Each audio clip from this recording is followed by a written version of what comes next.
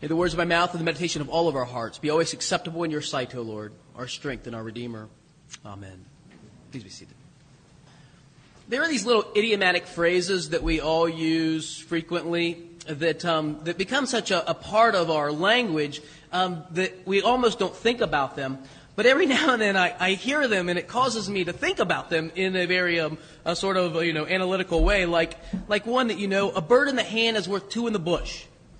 Now, I totally understand how we use it and what it means, but I don't understand why, it means, right, something today is worth the prospect of twice as much tomorrow, right? A dollar today is worth the promise of two tomorrow.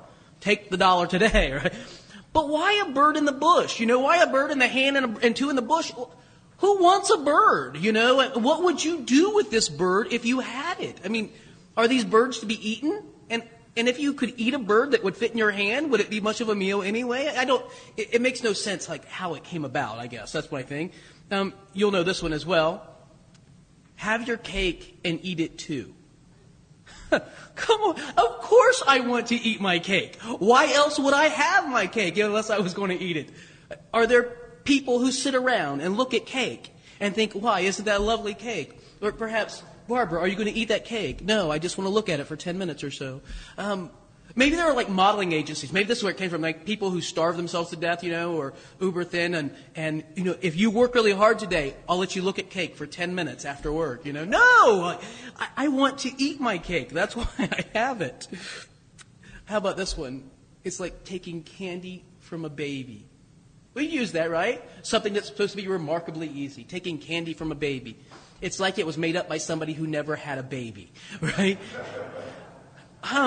Taking candy from the baby, I have found to be one of the most difficult things in the world. I kind of remember when my children were young, we would go through the drive-thru at the bank, and the bank tellers would send in some suckers, and I'd take off, and I'd turn around, and in a minute, I see this child, with a dum-dum, and it's got like dog hair all over it, and other things. And I'm like, oh, that's gross, and I reach back to grab it from him, and it's like he has the death grip of a Viking warrior, and starts to scream. And taking candy from a baby is not easy. It's one of the most difficult things that I think I've ever tried to do. And besides that, why would people want to take candy from a baby unless, you're trying to save it? Are you just trying to steal candy from a baby? Get your own candy. You don't need to take baby's candy. When I lived in Kentucky, I remember one time serving this little church in the country, and I'm in the church kitchen. I'm not much different than this parish building, but I'm in the kitchen in the back, and these two little children, Will and Emily, come through. And Will was the younger of the two. They're brother-sister. Will was probably 6, and Emily probably 8. And they're just flying through, and she's giving chase. And their mother was in the kitchen, and she grabbed them both and stopped them, and gave them a little finger and tongue lashing about running through the church and so on. And they started, back and forth, and she's demanding an explanation. And Will was saying, she did this or whatever. And Emily said, I did not. Mama, he slapped me in the face, and he did it for no reason but pure meanness. I thought, it's the most direct and sort of sophisticated answer. The 8-year-old Kentucky girls are very sophisticated in their moral assessments, He did it for no reason other than pure meanness. Didn't need a fancy figure of speech or anything like that. Just went right to the core of why her brother did what he did. People have done something like that to you before, haven't they? Something out of pure meanness. Somebody's, said something that hurt you or actually, physically did something to harm you or took advantage of you or in some way caused you personal injury. It's happened, and you probably can remember it right away. In an instant, it jumps to mind. Brings me to another figure of speech, one that really makes sense. Burn me once, shame on you. Burn me twice, shame on me. This is a lesson we learn early in life. Be careful, be guarded, protect yourself, watch out. Don't trust people. They can't be trusted. And if you do, they're going to hurt you. Jesus and his friends are traveling on their way to Jerusalem. And en route, they go up this mountain. Jesus invites 3 of them to go.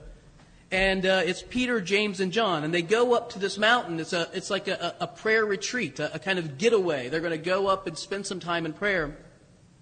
And when they climb the mountain, they get to the top of it, something amazing happens. Jesus transfigures. Matthew's word metamorphosed. He transfigured before them and became like this blinding white light.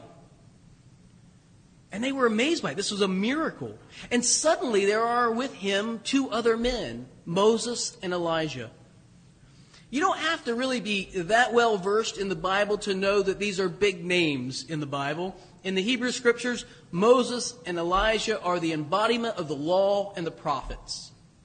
The Hebrew Bible is divided into three sections, the law, the prophets, and the writings. And so here are the two major sections, the law and the prophets, embodied in human form, Moses and Elijah.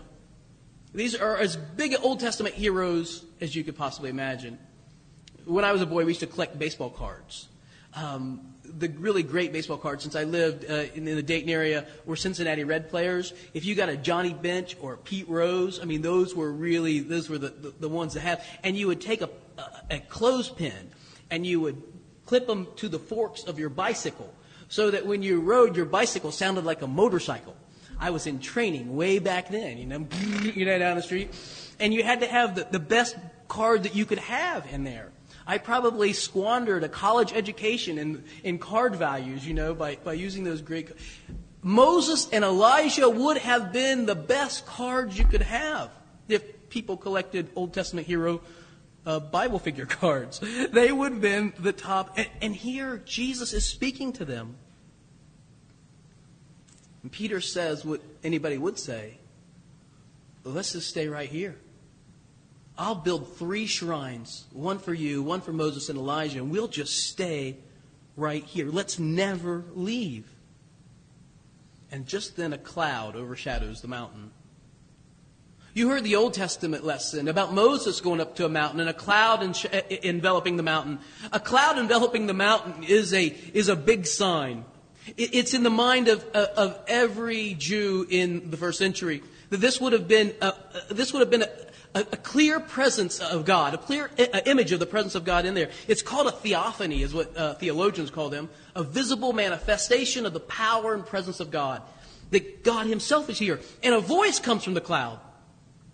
Nobody has to tell them whose voice it is. Everyone knows whose voice comes from the cloud. And what does the voice say? This is my Son, the beloved. In him I am well pleased. Listen to him. The first part is sort of an indicative, right? This is a matter of fact. This is my Son, the beloved, in whom I am well pleased. This is sort of like saying there are fish in the ocean. Chocolate is delicious. Father Joe is devilishly handsome. All these things are true. They're matters of fact, right? The second part, why did you laugh? The second part is a command, though, isn't it? It moves from an indicative to an imperative. Listen to him. It's a command. Pay attention.